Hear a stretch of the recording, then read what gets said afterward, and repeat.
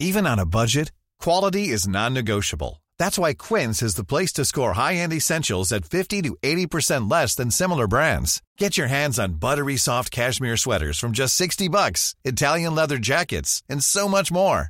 And the best part about Quince, they exclusively partner with factories committed to safe, ethical, and responsible manufacturing. Elevate your style without the elevated price tag with Quince. Go to quince.com/upgrade for free shipping and 365-day returns. This is a podcast from BBC Studios, a commercial subsidiary of the BBC.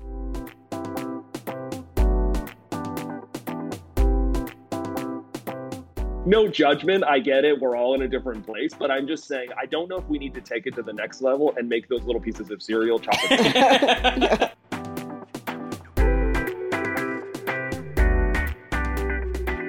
But I want to try everything the first time, and it just so happens that I have, been blessed with a job where that's a requirement. But sometimes it's easier than others. When I was in Hong Kong, my palate was absolutely challenged. Yeah, I bet.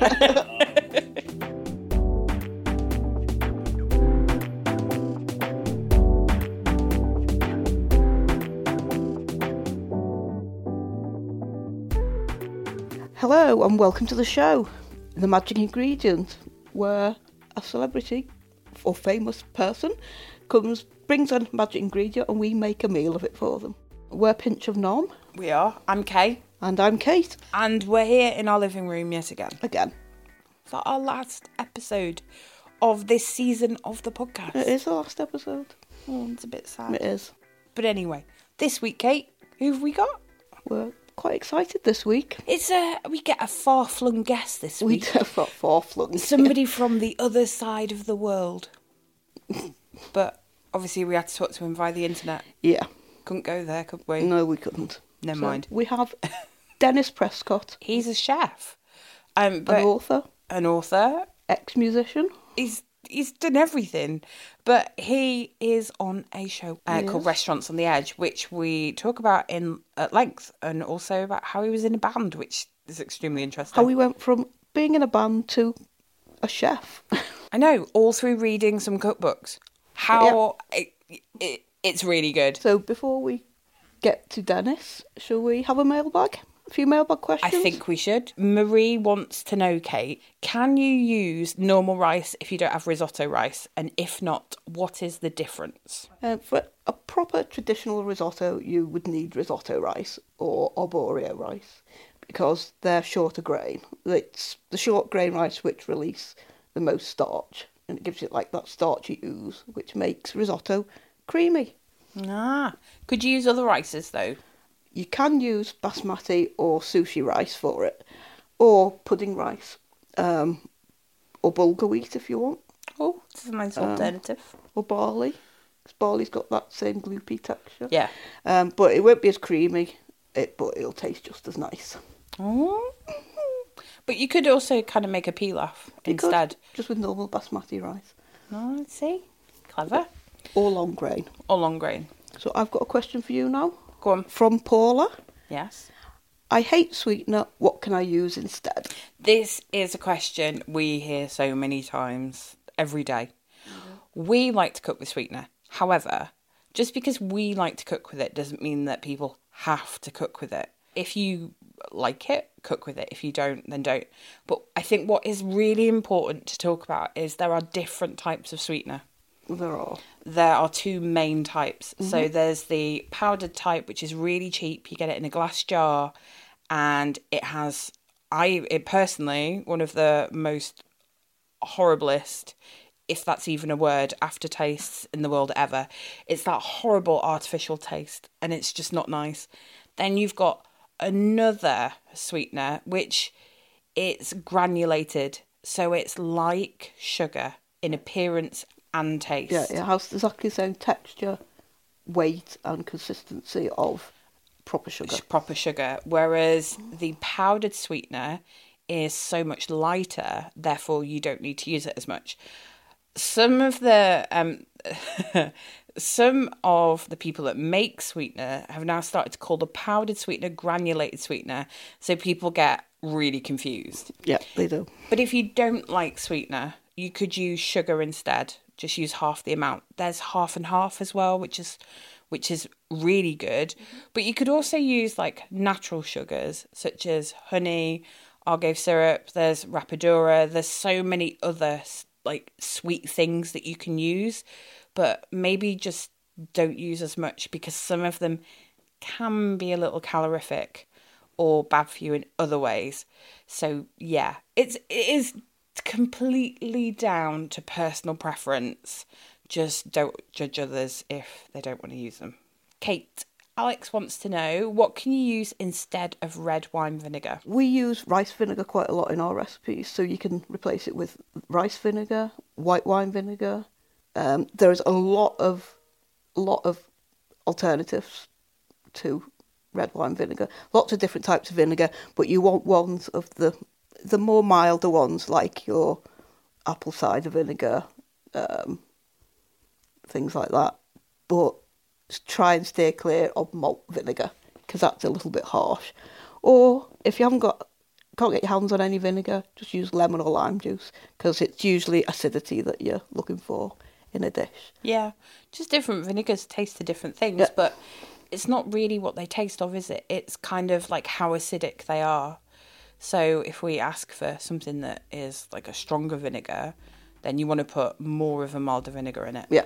Really, if that makes sense. Yeah, so use either like sherry vinegar, white wine vinegar, something like that. Right, and here we are talking to Dennis about all things food. All things food.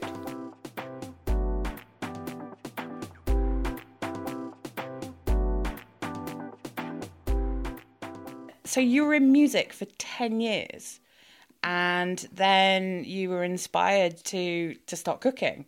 What did you used to do for 10 years in music? I mean, all we've been able to find is that you were a struggling musician. Yeah, I mean, part of that, I will say, interestingly enough, part of it is because, obviously the internet existed and, people had access, but social media was still kind of becoming a thing. Like, I remember being in a band somewhere in North America and finding out about Facebook and starting a Facebook account. Like MySpace was our weapon of choice. Oh man, remember that when the music used to autoplay whenever you went to any band's profile? Yeah. Oh, so there. Right. But I guess for me, the majority of what I did honestly was just play. And I know that kind of goes without saying, but for us, there was no real plan. I was in university taking a business degree, and a guy who had a van, who was probably 20 years older than me at the time, said, I'm going to do this tour in North Carolina and Tennessee and all these exciting places in the States. And I'm from the small little part of Canada. And that to me sounded way better than the business degree I was studying for. So I dropped out of school, and my parents loved that, and went on tour. And it was awesome. And I just didn't stop for like 10 years. Oh, wow. And I played in a billion bands. I played all over North America. I recorded a record at Abbey Road Studios, actually, and that was my first time visiting London and visiting the UK in general. So I got to do some really cool things. But the problem with the music industry is that it's very rich in experience. Yep. And that's it. But I kind of got to this place where I was like, I need to take care of myself. And a friend said, you need to start eating better. And you also need to just find something that's yours. And I said, what do you mean? And he says, like, why don't you start learning how to cook? And that was before YouTube existed, so which is just to say, blogs existed. YouTube was starting, but you couldn't go and learn how to change a tire on a 2-minute YouTube video. No. You couldn't learn how to bake brioche. Like, that thing just didn't exist. And and I said, I can't go to culinary school, but I knew I loved delicious food because I was, able to travel all over North America, into Europe, eating great food. And I wanted to recreate those flavors. So this friend of mine said, well, why didn't you go to the library and borrow some cookbooks? And I was like, that's crazy. The library doesn't have cookbooks. What are you talking about? They've got Jane Austen, like that. And no, they have a whole section, a massive section of cookbooks. So I borrowed 3 books and I brought them home. And he said, why'd you borrow these? I was like, I don't know. The guy on the cover seems real smiley and happy. And, he's a good looking dude. And I feel like I could pull off these recipes if I tried. And it turns out it was Jamie Oliver. And I just had never heard about Jamie Oliver. Yeah. And I started working through these books and I became obsessed, just full on obsessed with It's a really nice story though. Like it's a really wholesome story. Like you went from being a musician and not knowing what on earth you wanted to do, and to the point where you found something that you wanted to become yours, which is just amazing. Most of Jamie's cooking is kind of, I would say, quite heavily Mediterranean influenced, but there's an awful lot of British classics in there for sure. Does British food inspire you at all? Because it's got kind of a bit of a bad rep, especially with some people in Europe. Yeah, it has. It has. But, I mean, do you like British cooking? For sure. I mean, so let me say, the bad rap carries across the Atlantic as well. Unfortunately. I think some of the best restaurants in the world are in London. I think that if you go to London and eat at go out intentionally, you can find fish and chips. You can find, a beautiful, steak and ale pie. You can find all of that. And I'm not saying there's anything wrong with that, because for me, comfort food and food that makes you happy, I think has value. And I think that we all need, especially right now, most of us are stuck at home. Like, we need those foods that make us feel real good. Mac and cheese does not hurt my heart right now at all. But I also think that there's this other side of British cuisine that is, the story is, it's starting to be told, but it needs to be shouted, not just told. British cheese is some of the best cheese in the world. You have your dairy, the produce that you can go to Borough Market and walk around and find some of the most interesting, exciting mushrooms. I think that and beyond that, I've had the kind of good fortune. I'm flashing forward quite a bit in my career, but now working from a chef's perspective. And cooking, I cook a lot with some chefs who are based in London as a part of a SDG2 action hub. So it's all the Sustainable Development Goals for 2030 that we've created, the Chef's Manifesto, where chefs can connect globally. And that action hub is out of London. And I've cooked with these chefs who are from London. They are some of the best chefs I've ever worked with anywhere in the whole world, and they're doing incredible food that is British food. It's just not the British food that you think about when you think of that stereotype. And I think that the narrative needs to be changed, because the truth is, like, I love French onion soup, but like that's how you're gonna tell me that that's high cuisine? You know what I mean? Like everybody's got their own version of steak and ale. Everybody's got their own version of fish and chips. Yeah, it's funny, isn't it? I mean, it's funny how stereotypes kind of go, but yeah, cheese is definitely. I mean, if Kate could eat something every day forever, it would probably be cheese. It would be cheese. There'd probably be quite a nice helping of port on the side, to be fair as well, but it would definitely be cheese. Yeah. And you picked mozzarella as your magic ingredient, and we love mozzarella. Yeah, maybe we should sort of mention how we usually do this with. Yeah, that's probably a good idea. So usually what the gig is, you come to our kitchen, we cook for you. Hopefully you like it, and we talk about what we've made. Sadly, though, it's kind of a little bit impossible. We'd already recorded quite a few, hadn't we? Yeah. Pre-lockdown. Mm-hmm. And then lockdown happened, and we were like, how is this going to work? Hence, here we are. But how would you, for a start, why did you pick mozzarella? And what would kind of be your dream dish to make with mozzarella? So for me, I'm a firm believer that the best food in life, the best dishes in the world, remind you of being 10 and eating your grandma, your mom, your aunt, your dad, whoever cooked for you, eating their food. And because food is nostalgia, food is community colliding at the table. It is about those moments you spend with the people that you love. And that doesn't change. And I think that those early food moments help to carry you on later in life. And they shape the food kind of culinary journey often that you take. It doesn't mean you don't try new things. Of course you do. And your palate gets better and you experiment and you find new things. but you still keep going back to those foods. Yeah. Like my mom's pizza, she made out of a box and added just add water and with like overcooked beef and way too much cheese. And to me, it's still the best pizza in the world because my mom made it, and I remember being a kid and eating it. You know what I'm saying? Yeah. So mozzarella for me was this food that, like, I ate mozzarella my whole life, and I ate it when I was a kid, and it was always bad mozzarella. Like, it was never actual mozzarella, right? And then I started to kind of get into the food world, especially once I started cooking. And then I went to Italy for the first time, and I had mozzarella, and it honestly, it tasted like something from another planet to me because it's so beautiful and creamy. And you guys being based in the UK, you have so much better access to what I would have of European products. But for me, that was the first time I remember going, oh, this is what it's supposed to be like. It was like going to the Caribbean and picking a mango from a tree and eating it. You're like, oh, it didn't travel 3,000 miles. Now I get it, But for me, it's just this very beautiful, very luxurious kind of ingredient that we take for granted because you can get it in all forms, But when you have it the right way, I feel like it's incredible. For me, mozzarella, just with some mozzarella prosciutto, some nice grilled bread, some jam, and maybe fresh basil. To me, that's everything. It's heaven. It's heaven. I mean, it's one of those ingredients as well. It's so simple. I mean, we should mention that it comes in many different forms. Yeah. There's the pizza cheese variant of mozzarella, which has its use. I mean, it does have its use where it's hard and then it goes stringy. Yeah. And usually buy it, especially here, either in a really big block from a catering wholesalers, or it comes grated in a bag. And then you've got buffalo mozzarella, which is like those gooey balls of... I am salivating right now.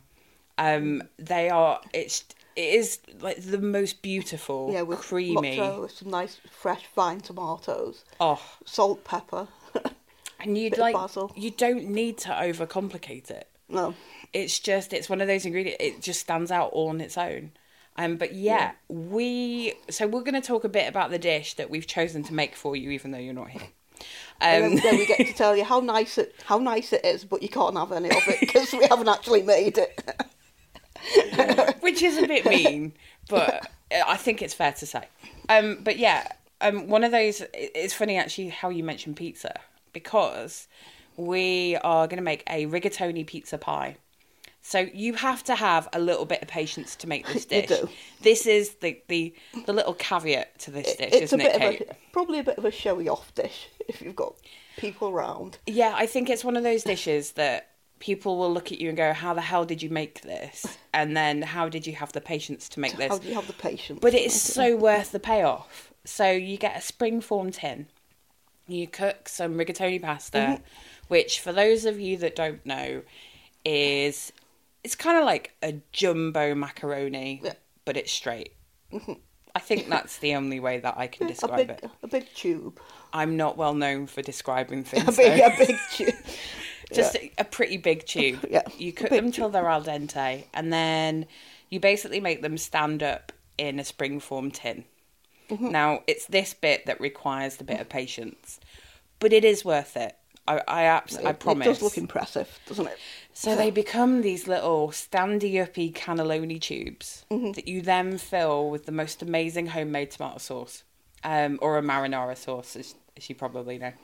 And then you basically top it with pizza-y things. Yeah. So you can put whatever you want on there, like a bit of salami or pepperoni. Whatever you put on a pizza. Yeah. Really. And talking of pizza, Dennis, what is your favourite pizza topping? Well, I need to not jump past what you just said, because I do want that. Legitimately. I do want that. Do you know why I want that, if I can say really quickly? No, go on. Because I know... So for me, I already said the best food in the world reminds you of being a kid, but it also, the best food has texture and texture, seasoning, and acid on point. So you know what I mean? You get that. For me, I've got to have crunchy with my salt, and that the crispiness of how those noodles would become on the outside. Ooh, I want that. It is lush, and I mean, it is. like the pasta cooks. Obviously, the mozzarella goes on top. We're just forgetting the mozzarella bit. Obviously, because getting carried away with that always helps. Sorry, I got a little bit overexcited. So you put the tomato sauce inside. You basically put it over, so it goes inside. So it kind of it'll help the pasta cook a little bit more, because otherwise it'd be you get that nice crispy outer edge around the side. Just fit. It's it's lush. It's really, really nice. Anyway, yeah. My favorite topping, though, I mean, it changes all the. I love pizza. I just love it. So, and I feel like pizza comes in so many different forms. Like you've got that wood-fired pizza, but you've also got the pizza you get at 2 a.m. when you've had some drinks, and it's a little dodgier. The ingredients aren't great, but it serves its purpose, and both of them I think are great. For me, I'm fortunate. Like I have a wood-fired pizza that I use at home, and I've started to make everything from scratch, just because that's kind of my nature. So getting into a lot of sausage is my thing right now, and then mixing those up, making homemade chorizo, making homemade sausage that's kind of spiked with fennel and garlic and lots of chili. And so for me, I'm really into that right now, but I mean, that might change in a couple months. And then obviously, if you can find that beautiful buffalo mozzarella that just, especially when it comes out of a wood-fired oven, it's so hot that you just layer it on top right then, and it becomes this creamy just mess of deliciousness. Yeah, it's like a gooey mess, but it's the best mess, and it's the tastiest mess. And quite often, the most gooeyest, like even icky looking things are quite often the tastiest. It's a bit like brown food is always really tasty, unless it's ugly delicious. Yeah, exactly. Yeah. But no, I'm totally with you with the wood-fired pizza. Oh. Hey, it's Ryan Reynolds, and I'm here with Keith, co-star of my upcoming film, If, only in theaters May 17th. Do you want to tell people the big news? All right, I'll do it. Sign up now and you'll get unlimited for $15 a month and 6 months of Paramount Plus Essential Plan on us. MintMobile.com/switch. Upfront payment of $45 equivalent to $15 per month. Unlimited over 40 gigabytes per month. Face lower speeds. Videos at 480p. Active Mint customers by 531.24 get 6 months of Paramount Plus Essential Plan. Auto renews after 6 months. Offer ends May 31st, 2024. Separate Paramount Plus registration required. Terms and conditions apply if rated PG. Ever catch yourself eating the same flavorless dinner 3 days in a row? Dreaming of something better? Well, HelloFresh is your guilt-free dream come true, baby. It's me, Keke Palmer. Let's wake up those taste buds with hot, juicy pecan-crusted chicken or garlic butter shrimp scampi. Hello Fresh. Stop dreaming of all the delicious possibilities and dig in at HelloFresh.com. Let's get this dinner party started.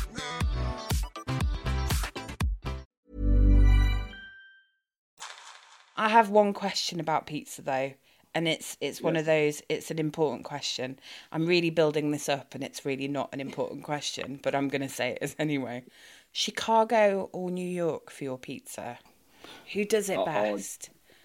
Definitely New York. I mean, now, if I can, definitely New York, hands down, no question. They win The Last Dance. They're the ones singing. I will say, Chicago pizza is delicious. I just don't know if it's pizza.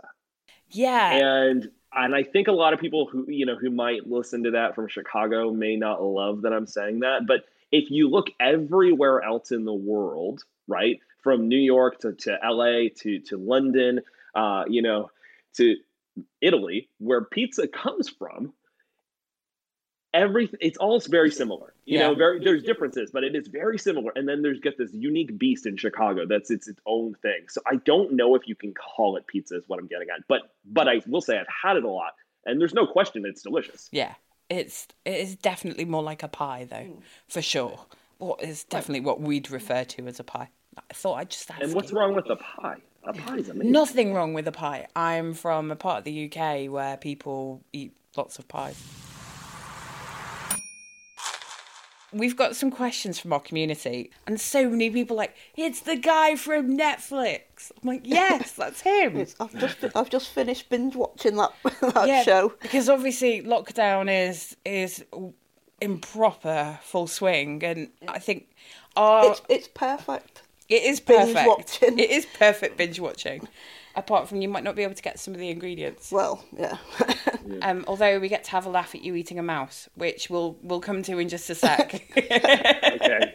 I won't start talking about it, but I have things to say. But no, I've got a few questions first from our readers, and then we'll get to, obviously, the mouse and the weird things that you've put in your mouth. So, yeah. Sally wants to know, I'd love to know if he's got a favourite dish that was inspired by correcting a mistake, e.g. a disaster turned around. It's actually a really good question. It is actually a very good question. Very good question. I have an answer.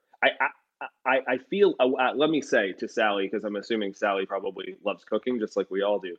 Most dishes that are incredible come from mistakes.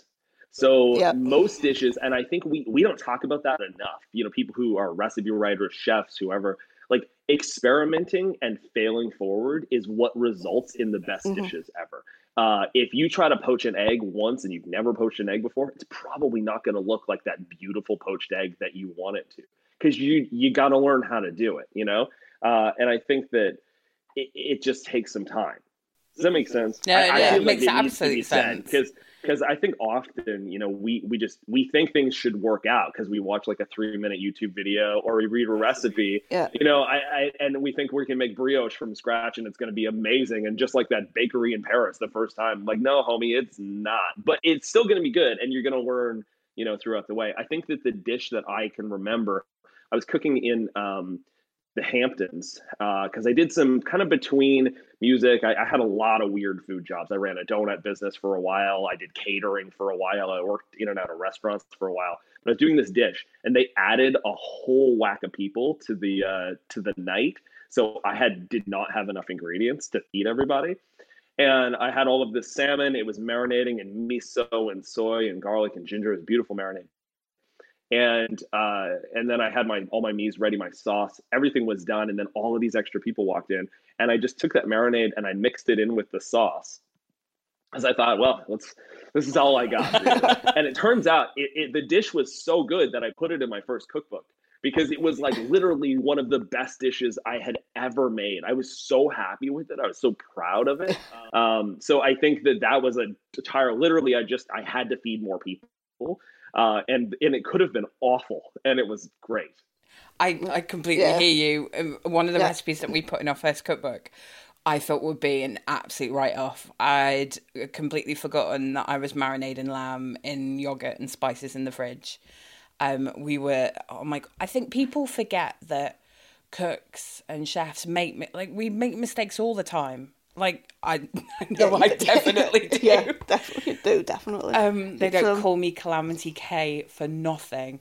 But yeah, like, we never get it perfect the first time. I mean, it takes practice. I think a lot of the time that some of the best dishes you make are the ones where you just throw things in. Yep.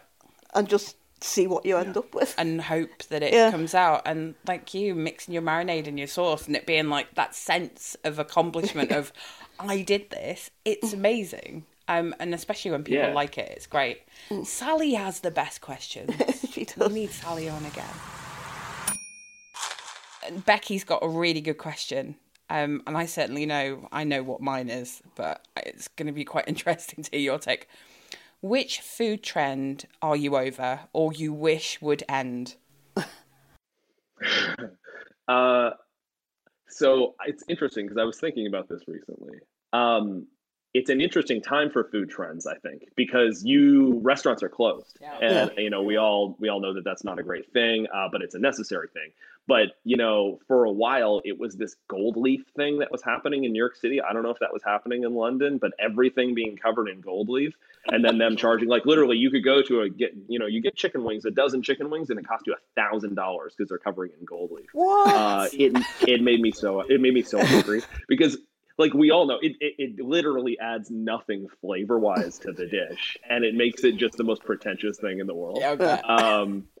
I will say the thing that I'm kind of pretty torn on right now is this pancake cereal and cookie cereal thing that I see happening on Instagram. Have you seen this? What? No. It's essentially so you take your pancake mix in a squeeze bottle. You squeeze out small little rounds of pancake batter so they become little coins almost. You pop that in a bowl and you cover it in maple syrup, and then you eat it as cereal.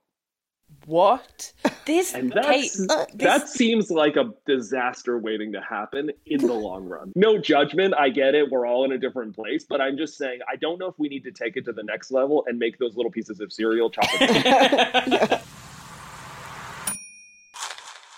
So let's talk about Netflix, because I think we have to. We definitely have to. Like, we really have to. So, Restaurants on the Edge, which you're a big part of, can you tell those that haven't heard of it, A, why they should watch? Well, in fact, hang on, let's reverse that. B, what it's about. B, just ignore me. I'm just an idiot. So, what's it about, and why should they watch it? So, Restaurants on the Edge is, I mean, it's a little bit of a play on words in the title, but essentially, almost everywhere you go in the world that has a beautiful location, there's also a restaurant there, right? Because it becomes a touristy location. You want to go, you want people to stay, and you want them to eat. And more often than not, that restaurant caters to the tourists who are coming and not to the locals who live there year round. Because tourism, I'm sure it's the same in the UK. It's a couple months a year, right? And then it shuts down, and then people go on for their daily lives. But there's still a massive group of people who live in that and work, and they're there, right? If they don't see themselves represented on a menu or in a restaurant, they're not going to go. You know, I have no interest in going to Beijing to visit my parents because that's where they live and getting a burger. Yeah. I love burgers. I think they're amazing, but I don't want one in Beijing because I want local food. And so I think a big part of the show is coming alongside these restaurants because they're obviously struggling. They're both on the edge of a view, but they're on the edge financially. And then helping to empower them and get them back in touch with the community, the what's in their backyard, and to breathe some joy and happiness and positivity into the restaurant. I think that often food shows can be slightly on the negative side. And we didn't want to create a show where we went in and told anyone what they're doing wrong, more than we wanted to empower them and say, okay, you've got the bones here to have success, but here's some ways where you can push forward, and for me, as my job as the chef on the show, is to help the owners fall back in love with what they have for ingredients in their backyard, to use that and to highlight it on the plate. Yeah, make some food tourists are going to love, of course. Don't forget about them. They're making you a lot of money in those couple months. But also don't forget about the people who are there in November who want to see themselves on the plate. It's funny, actually. I was explaining what the show was to somebody, and I was like, it's not like that other show that breaks people down to the point where they don't want to be on the show to build them back up. It's really wholesome. Yeah. And it's so picturesque. It's so beautiful. It's shot. And some of the locations are just like, you want to go there. Do you have a particular favourite episode? It's so hard to pick. It's like picking one of your favorite kids.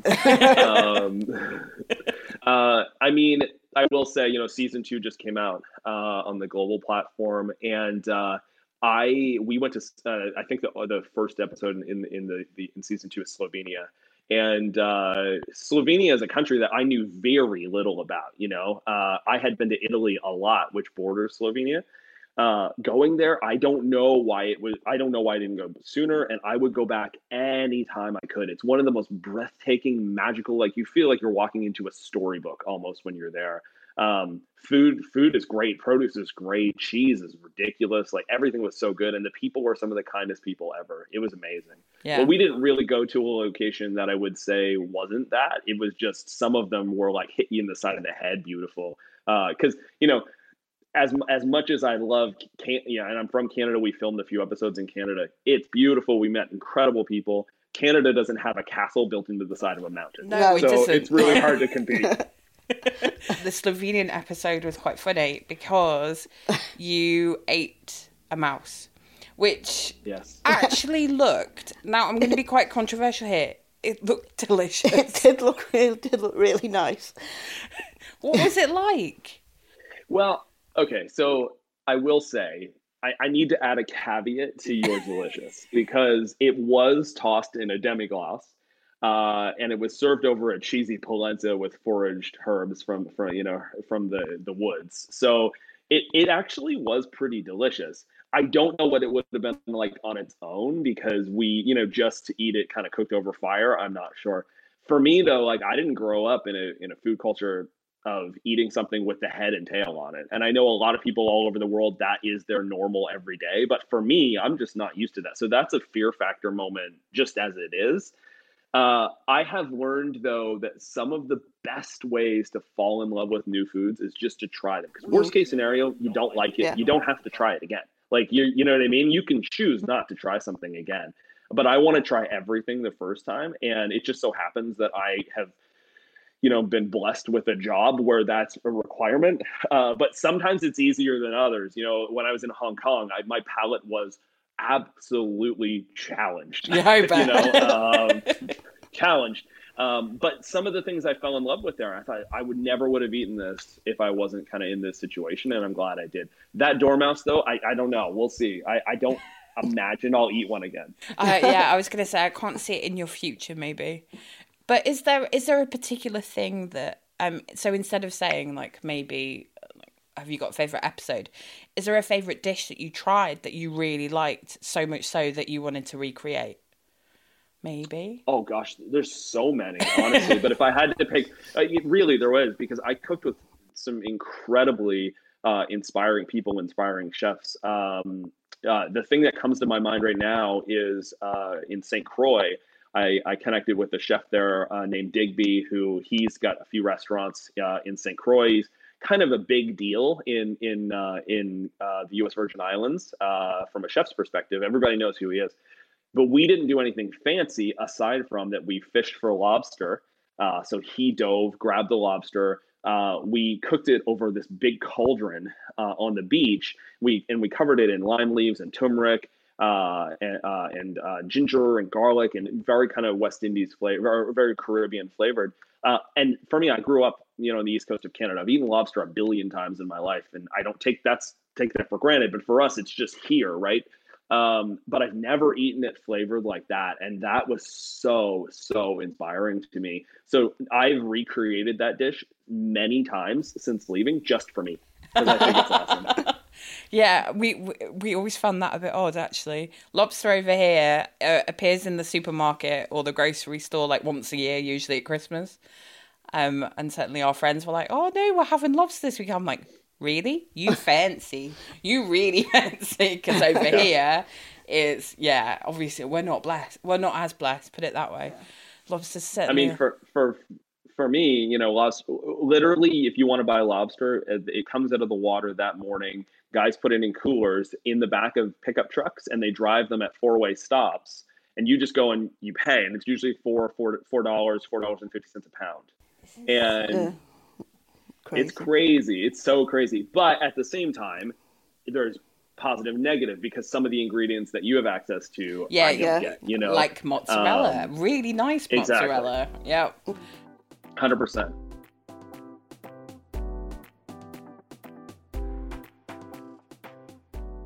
So that was Dennis. And I really hope we get to cook our rigatoni pizza pie for him soon. And he can cook some lobster for us. Yeah, on a brioche bun. For less than $5. I know, it's insane, isn't it? We'd love it if you could head over to Apple Podcasts, Spotify, leave us a review, some stars. Yeah. Tell us what you thought. So yeah, that's it from us. Just keep safe, and we love you all. And yeah, we'll see you around soon. We will. Thanks. Bye. Everyone.